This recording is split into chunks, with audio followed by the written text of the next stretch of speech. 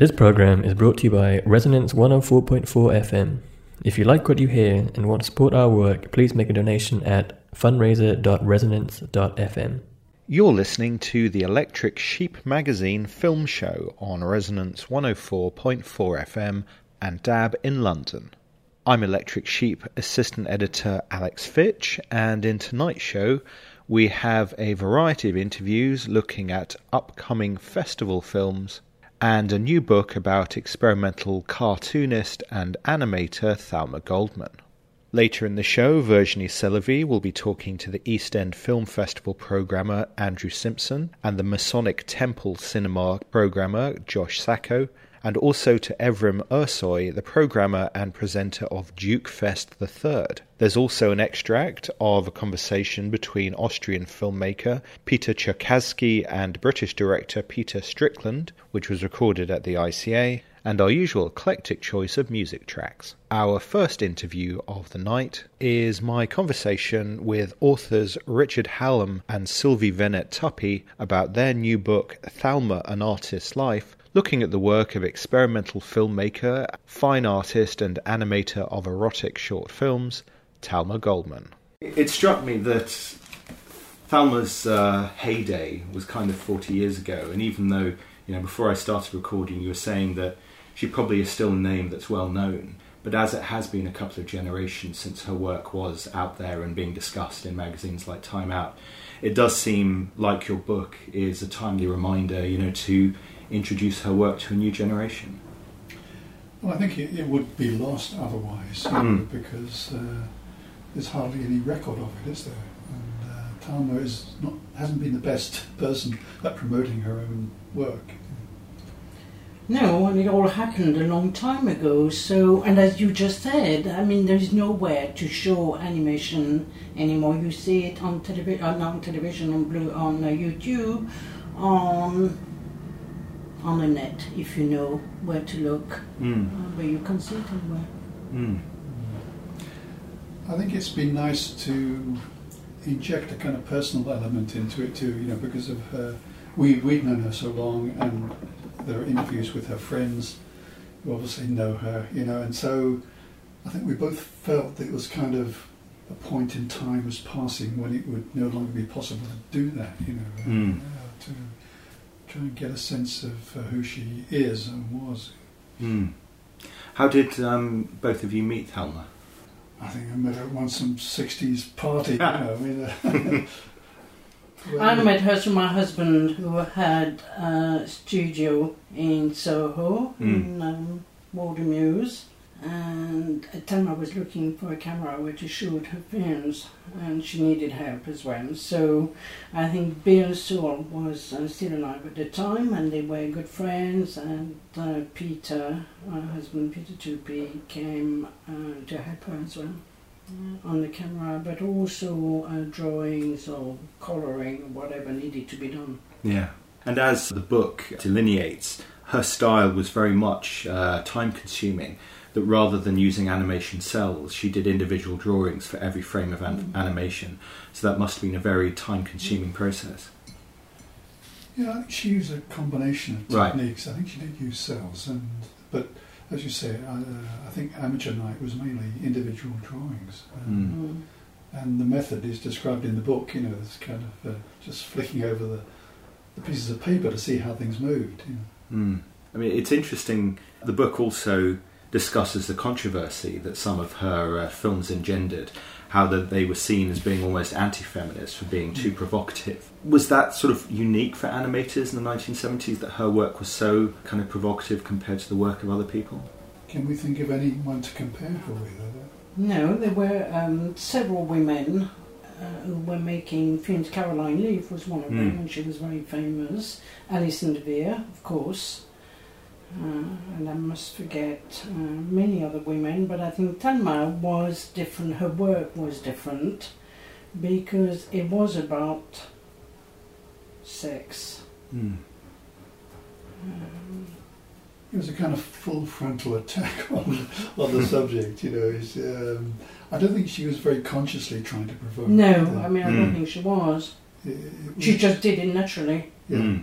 What do you think? So she was actually surprised and shocked by the reaction that why would anyone dislike my film? Yeah. Well, I mean, it does seem that, when people talk about feminism now, it's a broader church. It's, something that can discuss female sexuality. But at the time, it seemed to be more about, women's rights, and bringing the discussion of female sexuality into it was almost kind of, muddying the waters. You can't talk about that, as yet. But even the feminists were split. So Right, okay. Sappho, this organisation, wanting to show her films at their clubs, and other feminists wanting the films banned. So, she's always divided opinion, I think. Which is good, Sure. I think. And certainly as a celebration of female body types, it's really refreshing to see her work. Even now, there's something about it that seems quite, daring, because there's much discussion in social media and advertising and the kind of imagery that people are exposed to all the time that celebrates certain kinds of female bodies, and then anything that's outside the acceptable norm, is still very much fringe, which I think is a great shame. Yeah, I think that trend has even increased now. The ideal body type is very fixed now, it seems. But I think it's very good when Thelma says, I'm the for women in a kind of way. And I think a lot of women feel that way. You do feel fat when you're not fat. You feel thin when you're not thin, and it goes on. I mean, it's not simple. It's just not one type. It borders on a lot of things, I think. And that's what Thelma... And she says she's all those types. Yes. Yeah. It almost seems inconceivable now as well that obviously there's full frontal female nudity in the animation, but at the same time it is just animation, that drawings of a female body could upset people so much. But her films are very erotic. Oh, yes. And that's good. I think eroticism is what we need. Yeah, without being titillating, it's erotic, yeah. Obviously, she's gone on to be a fine artist rather than an animator as the decades have progressed. But even at the time that she was doing animation, presumably Thelma worked in different media, and that was something that is reflected in the cartoons as well, whether it's drawings, whether it's paintings, whether it's inclusion of photography. I don't know that she was doing much painting at that time, was she? Okay. No, drawings. It was mainly drawings, certainly drawings. Mm. Just simple line drawing very often of people. Okay, so paintings of people like Clark Gable appeared in the animation before it appeared in her fine art work? Yes, I would say that the fine art work evolved out of the animation. Yeah, I would agree with that. Yeah. And on her walls, well, she used to paint on her walls. Painting on the pavement and everything else that was any available public space. Well, I mean, as well as the tragedy that she didn't finish her last animation in 1980 and there hasn't been any work of that kind since. Another tragedy is that your book shows one of the homes that she lived in, which was almost painted from top to bottom like something by Gaudi. That's right. Which is now lost to the public and perhaps would have been something fascinating for people to visit on, say, an open house weekend. Yeah, that's true. But not all is lost on the last unfinished film, because the archivist at the British Film Institute has actually transferred the old film to video. And we now have, well, maybe, 5-10 minutes worth of that film, which could be edited into a new film. So that's a project which may happen. Yeah. Yeah, because Thelma herself in the book says, it's something perhaps I should finish before it's too late, Sure. How long was that last film meant to be, as far as you know? I think it was meant to be quite a 20 minutes at least. And she had a grant from Paramount. It was really good. Yeah, it's unfortunate, but maybe we'll see something of it in the very near future. Well, yeah, I mean, I've seen these video clips and there's some beautiful sequences in there. Definitely worth saving and making into something. Yeah.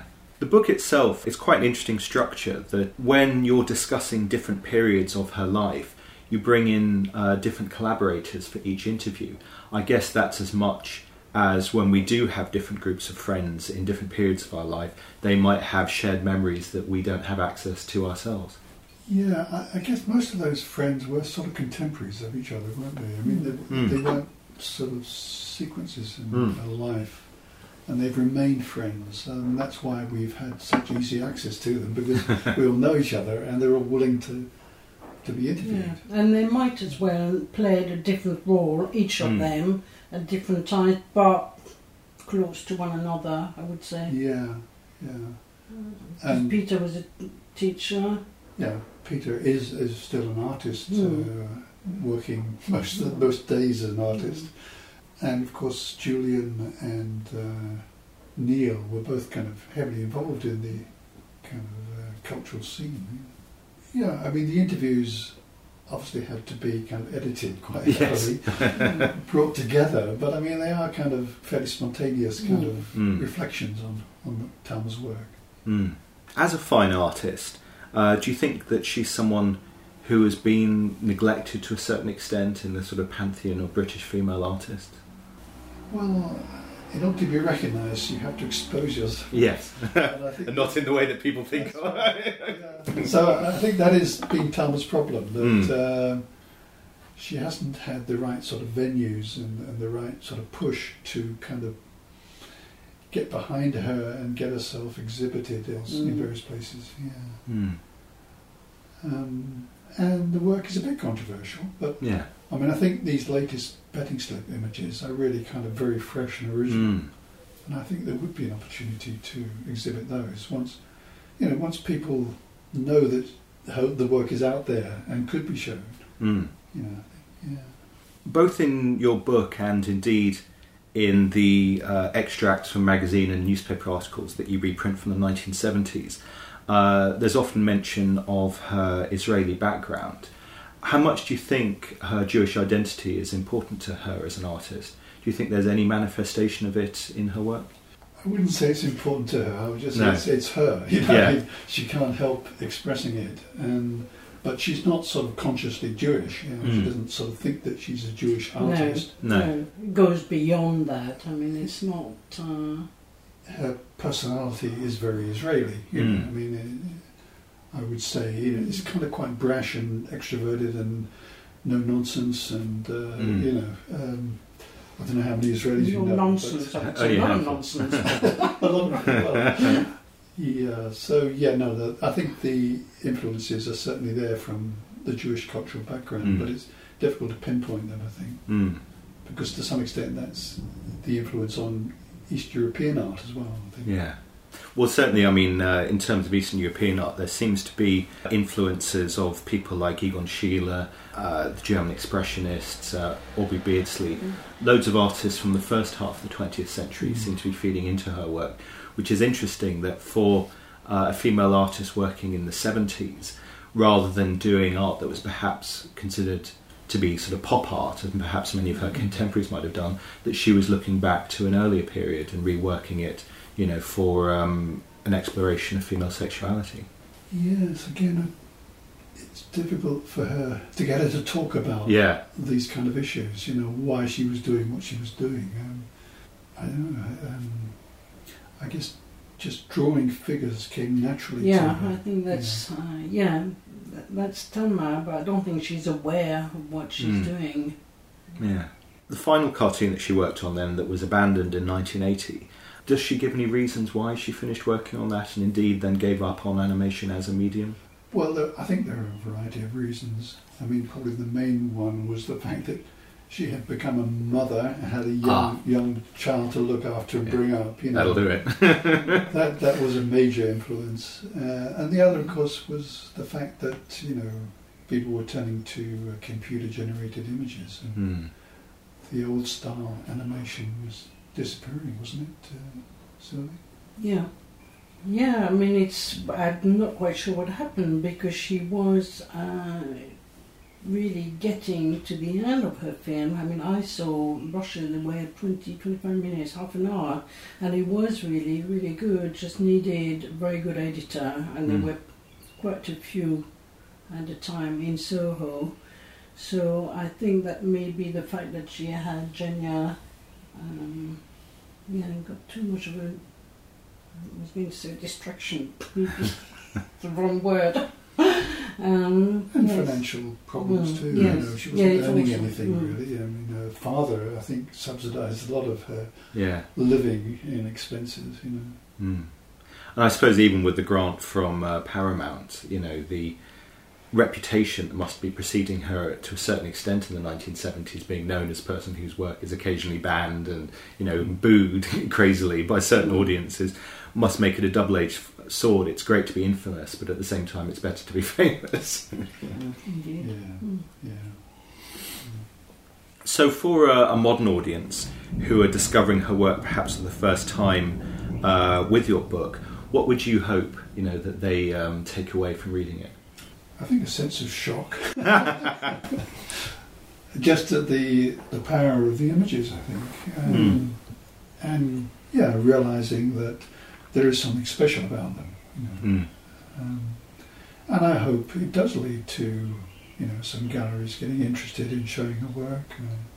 Yeah, I think Thelma's art is powerful, interesting. I also think that it described a certain time in London where animation was really it was a very special thing. People were happy to be working together, helping each other with the cottage industry, and a lot of people. It was a small world, and I think there are quite a few references in the book about that era and how people worked. Am I right? Or? Yeah. No, well, and the interconnectedness of everyone, you know, the references to people like Hugo Pratt and David Warner. You wouldn't expect both of those to get mentioned, you know, within a couple of pages. And Paul McCartney. Yeah. Was the world that small? I don't know. It was a very small. Animation was a very small world where everybody knew each other. I'm sure it was competitive, but it was not the main thing. It was, helping one another, working together. That's what I remember. And also enthusiasm for other people's work, you know, not this other element of strong competition. Cool. Well, Sylvie, Richard, thank you very much. Thank you. Thelma, An Artist's Life, by Richard Hallam and Sylvie Vennet-Tuppy, is available now from Polpressa Press, and you can order it online by going to polpressapress.co.uk. That's POLPRESA press.co.uk. The short film Stanley by Thelma Goldman can be found on YouTube by going to youtube.com/Thelma Goldman Cohen. That's youtube.com/THALMA GOLDMAN COHEN. Coming up next is Virginie Célavie's interviews with film festival programmers Andrew Simpson, Josh Sacco and Evrim Ersoy. And to get you in the mood for American independent cinema discussion, including one of the films at Duke Fest, which comes from Detroit, here's the White Stripes with Fell in Love with a Girl.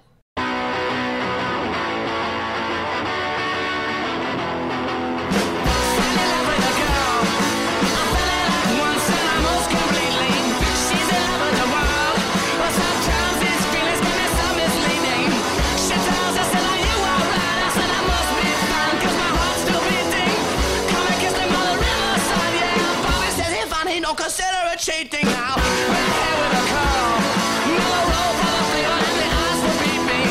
Can't keep away from the girl. Since sides of my brain need to have a meeting. Can't think of anything to do. Yeah, my left brain knows that our love is fleeting. She just looking for something new. Yeah, I said it wants me falling, but it bears repeating now.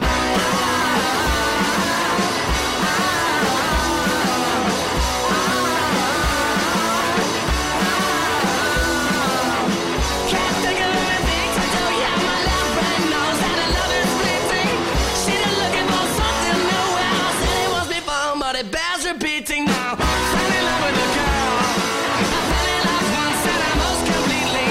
She's in love with the world, but sometimes his feelings can be so misleading. She tells us that are you on earth, and I must be found because my heart's still beating. Come and kiss me by the riverside, yeah. Bobby said hey fine, he don't consider it cheating now.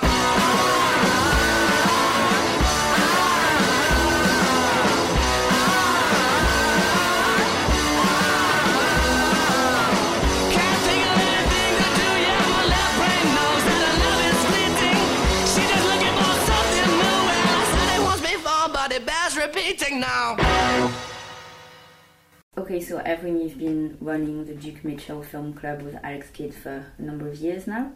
And in that film club, you present obscure, outlandish short films, trailers, found footage, VHS material that you dig out somewhere secret. 3 years ago, you started the annual Duke Fest festival at the Prince Charles. So what was the idea behind doing a festival? Well, Alex and I always liked the idea of being able to present a curated season. And we've tried that before in the Duke, that we did a one-day festival, and then we tried something a little longer, and then it naturally came to doing a sort of, I wouldn't call it really a fest per se, it's just sort of, it's something that wants to be a festival but isn't quite there yet. And the idea was that Prince Charles wanted to do something with us, and we really want to work with Prince Charles because they're a great venue, and they gave us 2 nights, and we thought, well, this is great. We start with the opening and the closing, which will be stuff that are too big to show at the Duke, UK premieres and that kind of thing, and then we can just build the rest of it around those. And the emphasis is more on rare, very strange kind of material that audiences will not have seen before, rather than feature-length films, even though you open with one. Is that a fair description of what you're trying to do? To be honest, the emphasis is on stuff we love that we want to share with an audience. One of the reasons why we started the Duke in the first place was that people seem to be stuck in the same 20, 30, 40 titles in the film clubs. There wasn't anything interesting going on, whereas Alex and I were constantly trying to dig deeper, find new stuff, explore new genres, directors, stars, entire countries, and the fest just takes it one step further. We always like having a couple of features to open and close, and sometimes, this year we're not closing with a feature, but the closing event is something Alex wanted to do for a very long time. But I saw our opening film a year and a bit ago at another festival and fell in love with it, and was looking for an excuse to bring it to the UK. And Alex met the guys in Philadelphia in November, and they were so keen for us to do it, and I was still so enthusiastic about it that we just thought it'd be perfect. Okay, well, talking about the opening film, that's the documentary 20 Years of Madness. So why did you pick it as your opening film? Can you tell us a bit more about the film? I think it's one of those rare documentaries that really captures the idea of creating and creativity, and how it can enable people to be more than the sum of their parts. A bit like Jodorowsky's Dune, which is an incredible ode to sort of the act of creating. This is about this public access show in the 90s, which made these kids, rise above all the crap that they had to deal with their lives. And 20 years later, they've fallen all around. Some of them have normal lives, some of them have drug addicts, some of them have bigger problems, and they come together again to do one last episode. And it's just this thing that binds them, brings them together, and makes them realize that there is fighting spirit in them, and they can continue with their lives. And it's sort of an ode to human creativity, and I love it for that. I'm a bit of a soft touch at heart, and I'd like to think the best of humanity. Well, and it's also the worst of humanity with the satanic panic phenomenon. So, yeah, what can people expect? Well, on Monday, we're taking a look at the Duke's methods to how to survive a satanic cult. I can tell you, I saw the entire show this weekend. Alex was round mine, and he played me each of the bits he's edited, and it's amazing. What Alex does is almost impossible to describe, and is you have to be insane and wonderful to be able to do it. He takes away hours and hours of these tapes, and he just edits them into these fantastic chunks where not only do you get the whole point of the tape, but you can also see the entire insane raison d'etre behind it. And I think people are going to find out, interesting phenomena like what level of Satanism is there, and how crap UK Satanism is compared to their American counterparts, which is one of my favourite bits. And that's all VHS, right? No, that stuff is from VHS, but Alex has edited it. It'll be the VHS part of our festival will be on Tuesday, where we do this thing called the found footage experiment, where basically through the years we collect VHS we find in thrift shops in other countries, and I don't mean like copies of Point Break, like really odd, weird stuff, and we don't watch them. We just let them pile up, and then we all bring them out for the VHS experiment, and we let the audience choose. And you never know what's gonna, come through. Last time, Alex managed to find 2 tapes of homemade porn back to back, and it was very funny, and he was mortified, and that made it even funnier. So this year we have some really interesting stuff. Alex has got a few wrapped up as mystery VHS. If anyone picks them, they're sure to get a surprise. So, hopefully it'll be fun. Mm-hmm. And without revealing all of your secrets, where do you find all this material? Oh, well, there isn't any secret to it. You just look. I mean, if you're passionate about something, you just look, and then slowly you start to see the connections, and you start to go deeper. And once people realize that you're genuine in your interest, that there's no financial gain, or you're not trying to claim superiority to anyone, people will share. We've got friends in America, we've got friends in Australia, people who'll share stuff with us, people who'll post VHS to us, we'll share stuff to them. It's like this really mild, friendly sort of brotherhood. No secrets whatsoever. So, everywhere, really. Okay.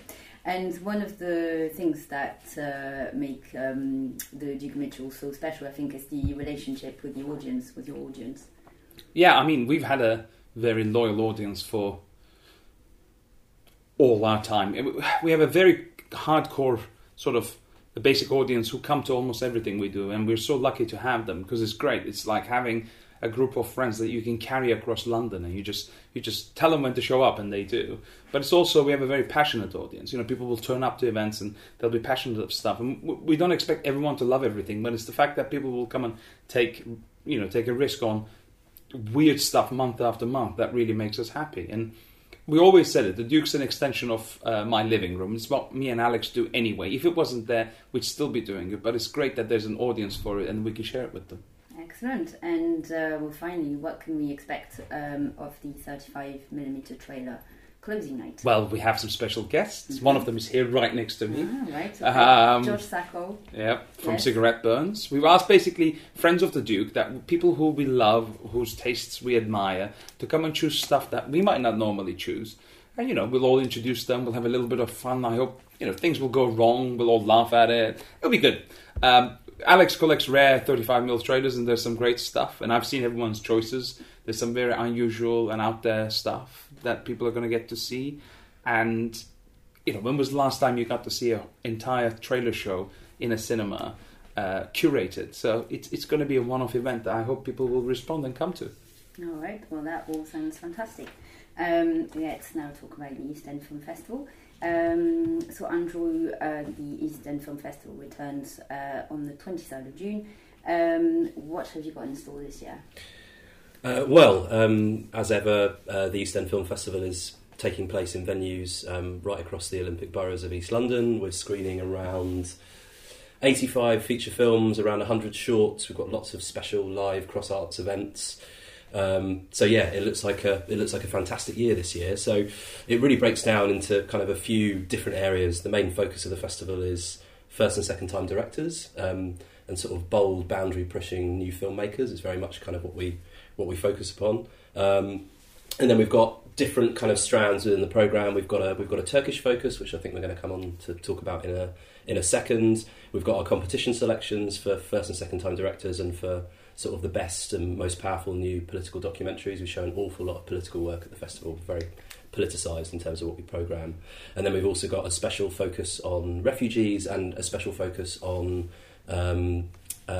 community. So we're doing an awful lot of grassroots free community events aimed at different demographics within London, because unlike a lot of other large film festivals, we really kind of embrace the idea of accessibility and community and diversity in audiences. So we make a real sort of effort to kind of reach out to those people as well. So yeah, there's an awful lot of stuff to choose from. Excellent. What about the Turkish cinema focus? What was the reason for choosing Turkey this year? Well, every year at the festival, what we do is that our main prize each year is reserved for the best first and second time feature filmmaker in the programme.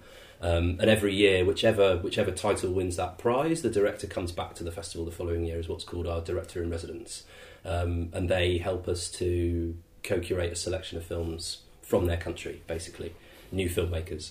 And we've had programmes that have looked at Argentina, Mexico, Romania, Russia, India in the past. And last year, a filmmaker called Tolga Karacelik won the main prize at the festival last year for his second feature, Ivy, which was kind of this kind of Joseph Conrad influenced sort of Ship of Fools piece based on kind of a stranded Turkish cargo vessel off the coast of Egypt, and how kind of power structures within this kind of group of seamen kind of dissolved as they were kind of left stranded. It's absolutely amazing. So he's Tolga's coming back to the festival this year. He's heading up the jury to choose this year's winner, and then he's selected a very kind of special lineup of Turkish cinema for this year's programme. And in this lineup is Can Evrenol's Baskin. I saw the short at Fright Fest, and it was screened a few years ago, and that was one of the best surprises of the festival. I haven't seen the feature, so I'm very much looking forward to it. And Evrim, you know Can very well, and I know you admire his work. What can you tell us about his film? Baskin is the logical step for Can, next logical step, and it's an incredibly visceral, violent, brilliant film, but also it has a fantastic opening act which depicts masculinity in Turkey in a way that hasn't been done in genre before. It's got some fantastic cinematography, it's got some great music. It's basically sort of the signal that everyone needed to remind them that there is a Turkish genre world coming out there, because Can's not the first. There's other people trying to do good stuff, but Can is the first breakthrough. And Baskin has had a great run at the festivals. It started off at Toronto Midnight Madness, then it came to Fantastic Fest, and it's been to Sitges. It's done its round, but also quite brilliantly, it's done really well back at home in Turkey. It had great box office, even though it had a lot of complaints and a lot of walkouts. People still went to see it in droves. So it's a great calling card for Can, who is currently working on his next film. So expect great things from him. Excellent. In terms of genre cinema at the East End Film Festival, I'm also very curious about We Are the Flesh. Yeah, quite possibly my favourite film in this year's programme. It's a film that's almost impossible to describe, to be honest. I saw it in Rotterdam in February, and I've just been raving about it ever since, and it was a long, hard battle to get the film in the festival, but we're really, really delighted to be doing it. Firstly, it has a connection to us in that our director-in-residence in 2014 was a Mexican filmmaker called Sebastian Hoffman, who made an incredible movie called Halle, which won our main prize in 2013. And he's the producer of this, along with Carlos Regadas, who's basically one of Mexico's most high-profile filmmakers. But he's also been the film's also been really, really strongly supported by Alejandro Inarritu and Alfonso Cuarón as well. So it's basically the leading lights of Mexican cinema are kind of touting Mr. Minter as kind of the next kind of great Latin American filmmaker, and it's kind of ostensibly a kind of a post-apocalyptic tale set in this huge rambling house where this strange 40-something hermit-like man is building this weird sort of womb-like structure in the basement, and there seems to be nothing kind of going on in the cityscape outside. And then this young brother and sister arrive, and he takes them under his wing and essentially makes a kind of a strange Faustian pact with them in exchange for his protection. And then it's sort of the film kind of melds into kind of the realm of kind of incest and cannibalism and existential rebirth and kaleidoscopic imagery, and it's absolutely visually extraordinary and kind of unlike anything I've ever seen before.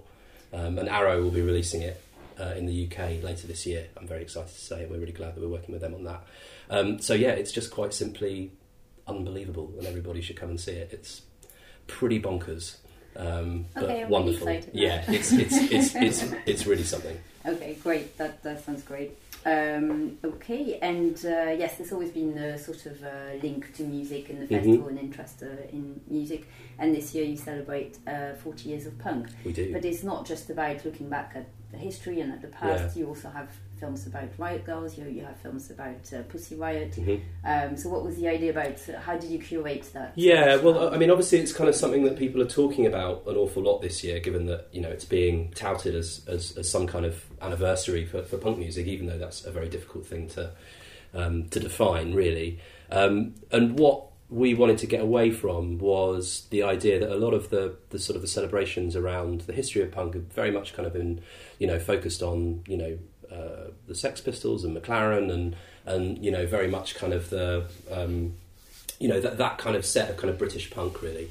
And we kind of wanted to use the idea of 40 Years of Punk as a bit of a jumping off point for exploring sort of the cultural and political influence of punk on music and kind of social movements around the world over the last 40 years. So, we've got sort of classic stuff that looks at that classic punk era, like we've got, Filth and the Fury, but then we've got sort of Pussy Riot, A Punk Prayer, which Mike Lerner, the director of that film, is going to come and introduce. It's still an incredibly relevant film. We screened it at the festival 3 years ago when it first came out. We've got Taqwa, which is a film about the American punk Islam movement, which is really just fantastic and just a really kind of, just an incredibly kind of interesting kind of set of people who are kind of involved in this scene, and kind of how other sort of perhaps more traditional kind of social values that come from a different kind of hereditary kind of extraction are kind of mixed in with the kind of the ideas of punk and kind of rejecting kind of the conservative ideas of your elders. We've got Riot Girls in LA, Vera Darling's film, which we're going to be screening in the UK for the first time with a Skype Q&A with the director, and that's a really, really cool movie. Again, kind of looking at this, the Riot Girl sort of punk scene in LA and how that kind of bleeds over into other kind of movements for social change, and how there's a real kind of embrace between different kind of political activist groups kind of connected to that world. And we've got a couple of kind of Riot Girl bands from the UK who are going to be playing after the show as well, so that'll be really, really fun. And we've got an awesome film called Lost Punks as well, which is kind of all about the sort of the Latino backyard kind of punk scene in California, which I really love, and is kind of a bit of a personal sort of pick of mine from that selection. So yeah, it's really cool, and hopefully it's kind of just an excuse for us to talk about things that we like to explore in the programme a lot, and basically look at the idea of punk in a different way from perhaps how a lot of other people are doing it this year. So that's Excellent. The plan. Sounds great. And as in previous years, there is a whole weekend of screenings planned at the fantastic Masonic Temple in Liverpool Street. So, Andrew, would you like to explain a little bit about this very special venue? Yeah, sure. So, for those that haven't been to the Masonic Temple already, I feel enormously sorry for you. I think it is kind of one of the most extraordinary, eerie and atmospheric venues that actually exists in this city. It was built at the turn of the 20th century in what was the Great Eastern Hotel next to Liverpool Street. So it's a kind of a very famous Victorian hotel. Van Helsing stayed in the Great Eastern in Bram Stoker's Dracula, for instance. So it's got a bit of a Gothic lineage, I suppose. And essentially what happened is the hotel kind of changed uses and changed layout and was refurbed and closed down and reopened again kind of over the course of the 20th century. And at some point, and nobody's really entirely sure when, this Masonic Temple, was basically sort of boarded up and forgotten about. And then kind of about 15 years ago, the hotel was being refurbed. It was still the Great Eastern at that point, but it's the Andaz Liverpool Street now. And essentially someone was looking at a floor plan and said, oh, okay, this doesn't really match up. Looks like there's a room here. And they essentially removed a wall panel and found this extraordinary marble-lined Masonic temple. So there's 12 different types of marble, Grecian style, for those who are kind of, boned up architecturally to be able to kind of imagine, but you can look at pictures online.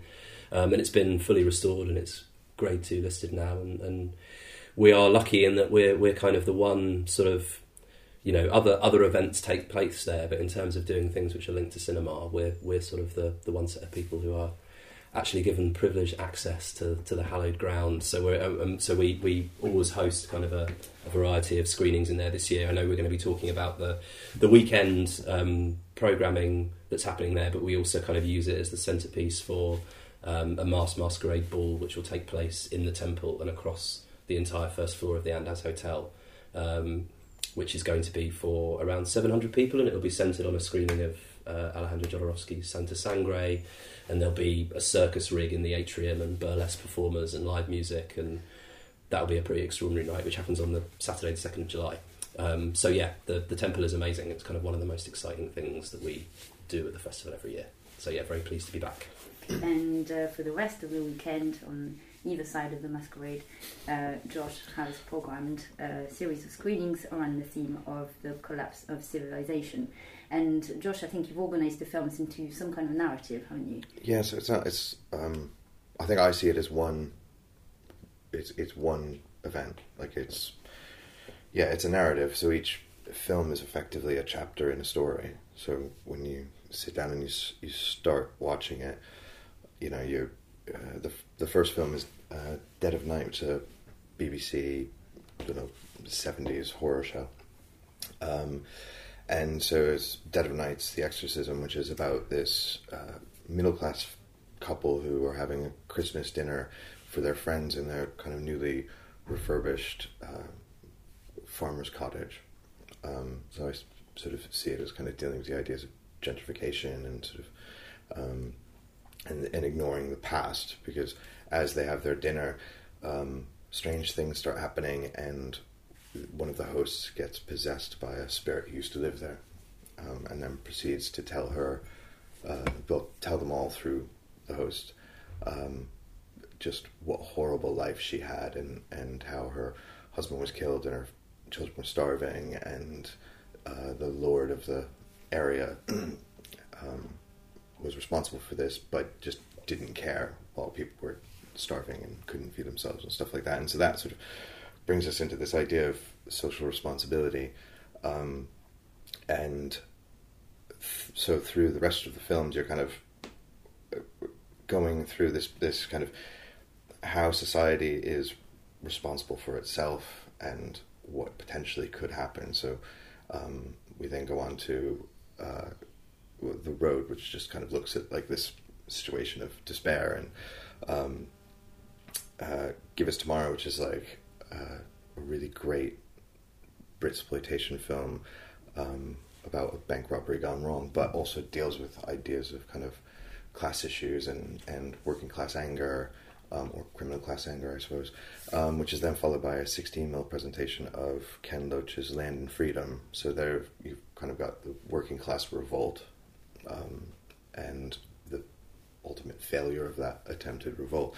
So then on day 2 you have The Result, which is Brazil. So you've got, stupid bureaucracy and, semi, futuristic, followed by Dread, which is The Law, and then The Running Man, which is presented by Science Fiction Theatre. So Dread and Running Man are sort of like how we keep everything in line, whether it's through entertainment or law, and then the last film is Things to Come, which is presented by Film Bar 70, Justin, and that's I quite like that ended up coming in, sort of getting changed at the end. We had a full-on post-apocalyptic film, but I was quite sold on the idea of the last film, the ultimate future film, being a 1936 kind of throwback that sort of encapsulates the whole weekend into one. So I don't really like seeing it as individual films, because I want to see how it plays out as a full narrative, kind of told through the eight films, which I think is quite an exciting kind of thing. I don't know if anybody's going to really put films together in a way that tell an overarching story through them all, and I'm quite interested, to see how people respond to that as an idea, So yeah, no, that sounds really good. I like the ending with Things to Come, and it's going to be amazing seeing that film in that setting. Yeah, definitely. And in your introduction to the whole program, you connect this election film and the theme to the venue's Masonic history. Yeah, because I think, arguably the Masons are, sort of one of the first unions, right? So they're solidly working class in their background and whatnot. And they're a utopian organization. I mean, they're working for the betterment of humanity and the future and stuff like that. But then at the same time, there's like from a conspiratorial point of view, you're like, actually, you're running everything. So it's sort of it sort of runs. I mean, there isn't, I guess, direct, but it's sort of a parallel ideas that the two you can look at Freemasonry and decide perhaps that in their world of utopia, maybe they are the controllers and they're dictating what's happening, and just sort of, even though they come from this working class struggle, I just thought it all kind of melds together into a nice, fluid idea. Yes. Which I can't necessarily say, probably. No, it all sounds fantastic. June is going to be busy. Yeah. Thank you very much, Andrew, Evelyn and Josh. Thank you.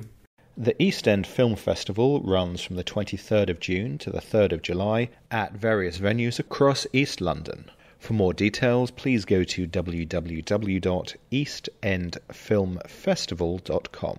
Duke Fest the 3rd runs from the 26th to the 29th of June at the Prince Charles Cinema and Pimp Shui in London, and you can find out about the screenings by going to www.thedukemitchell.uk. That's the Duke, mitchell.uk.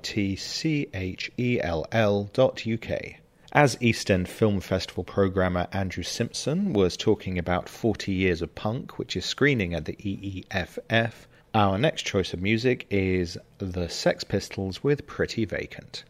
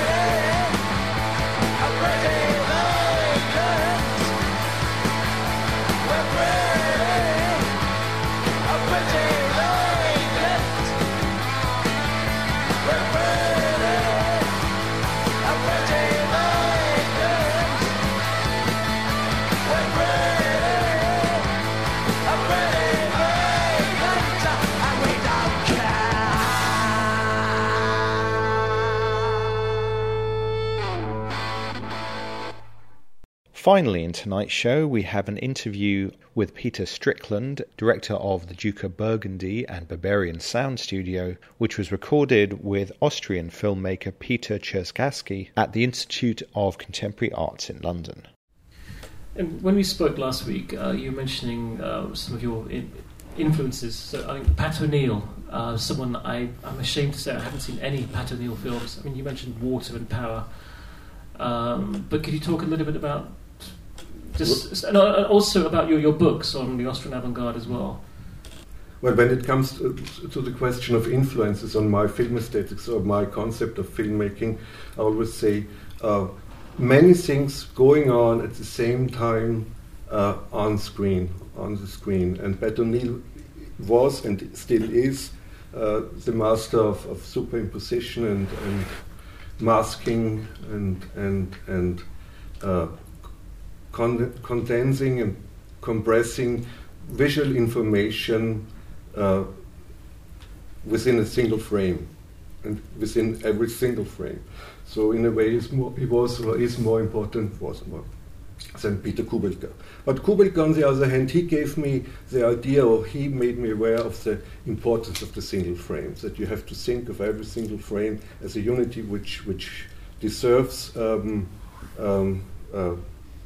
devotion, recognition, structure in its own as an entity.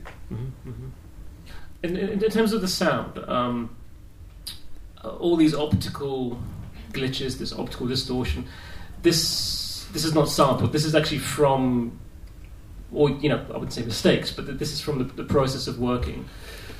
In the case of L'Arrivée, the very first film which we saw tonight, the 2 minutes film, what we hear is the picture itself. I printed the picture over the edge of the frame, over the edge of the film strip, right there where normally the optical soundtrack is placed. The optical soundtrack is a jagged line running next to the pictures and is being transformed inside the projector into what we hear.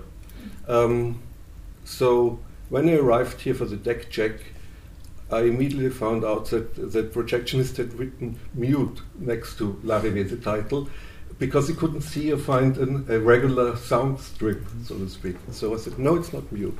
When I came to close up, and we are going to have Yves Heller and then followed by me a second screening tonight, he said, I have a question about L'Arrivée, the sound. So he too had found out that there's no optical soundtrack. So that was a soundtrack created by the picture, the image itself. In the case of Outer Space, since the optical soundtrack is an optical element, just as the picture is, you can also collage it and recreate a new soundtrack, which I did in the case of Outer Space. Listening to the original film, which I had on VHS, it was pre-DVD time, at least as in my household, and deciding which parts I could use and mix and create. In the case of Dreamwork, Kiavash, my composer, received from my side what I had created in the darkroom without controlling it. I simply copied the soundtrack as it was. So it was kind of a noisy version of the original soundtrack from those takes, which I used, with several layers, of course. And he used bits and pieces of that too. In the case of Instructions for a Light and Sound Machine, same procedure, but what Dirk Schäfer did is that he took tiny little parts of the soundtrack which I had delivered and created micro loops which are moving along and along the film, the soundtrack, and moving forward slowly. So stuff like that. But everything which he used, so every tiny little bits of sound came from the darkroom. And in the case of Exquisite Corpus, it's a pure composition by Dirk, which he composed, let's say, a minute, sent it to us, meaning even me, over the internet. We watched it, discussed it through Skype, and so moved right along, and finally the soundtrack was finished. How do you select the footage? The question is, how do I select the footage? In the case of Outer Space and Dreamwork, I knew that I wanted to make a film where the filmic material is the main actor, as said before, and at that time, or at least for me, pre-internet time, my friend Martin Arnold was teaching in the United States, where it's relatively easy to gain film prints. And so he gave me a list of film prints available. I read short descriptions of the films available, and the entity was described as a film where an invisible ghost haunts and rapes a woman. So I thought, okay, let's give it a try. It's only $50 for the print, and when I got it, it was just perfect. And starting to work on outer space, I immediately discovered a second film, so to speak, in the material, as a wonderful, perfect shots, which I could not use for outer space, for my concept, but to create a dream film. In the case of The Good, the Bad and the Ugly, which is the basis for instructions for a light and sound machine, that was given to me by Cinematheque, one of those prints that should be destroyed. They asked me if I'm interested, and of course I'm interested. And in the case of Coming Attractions, which we did not see tonight, which is part one of the Rushes series based on rushes for commercials, I got 6 hours of rushes for commercials where you see models who cannot act, directed by directors who cannot direct, repeating gestures and movements over and over and over and over again, based on the assumption that those 2 seconds, which will appear in the finished version of the commercial, will be somewhere within those repetitions. So that was an ideal basis for a comedy, which I had to make because after Instructions for a Light and Sound Machine and the trilogy before that, the question of my relation towards violence came up. So, okay, let's make comedy, which I continued hopefully successful with Exquisite Corpus. Exquisite Corpus I was promised a print for a Busby Berkeley film, 5 reels. When I opened the reels, there was not a single frame of Busby Berkeley, but those nudist film and a Danish porn and Italian semi-porn and 1 reel of China Blue from Ken Russell, which the French copy, Ken Russell spelled wrong because it was a French copy and they don't give a shit about how to write the foreign names, and a few shots from Tony Richardson's Tom Jones, the woman eating the oyster and the bone. And that was based, of course, on, well, you asked me about where I get my footage from. That was in 30 reel. But the Exquisite Corpus itself, the main concept is to refer to the Exquisite Corpse, the surrealist game with several participants creating one single drawing or a sentence and the passing on of the sheet of paper where the drawing is on or where the sentence is on, the single words should be reflected in the movement of the film strips which we see in the beginning, which started to bore me after a while, so I changed the whole technique anyway. And the Exquisite Corpse, which is of course analog cinema, and the Exquisite Corpus, showing the body of cinema using footage which shows the body of naked men and women. So that was the idea, so to speak. Peter Strickland's films, Barbarian Sound Studio, The Duke of Burgundy, and Kathleen Varga are available now on various shiny disc formats.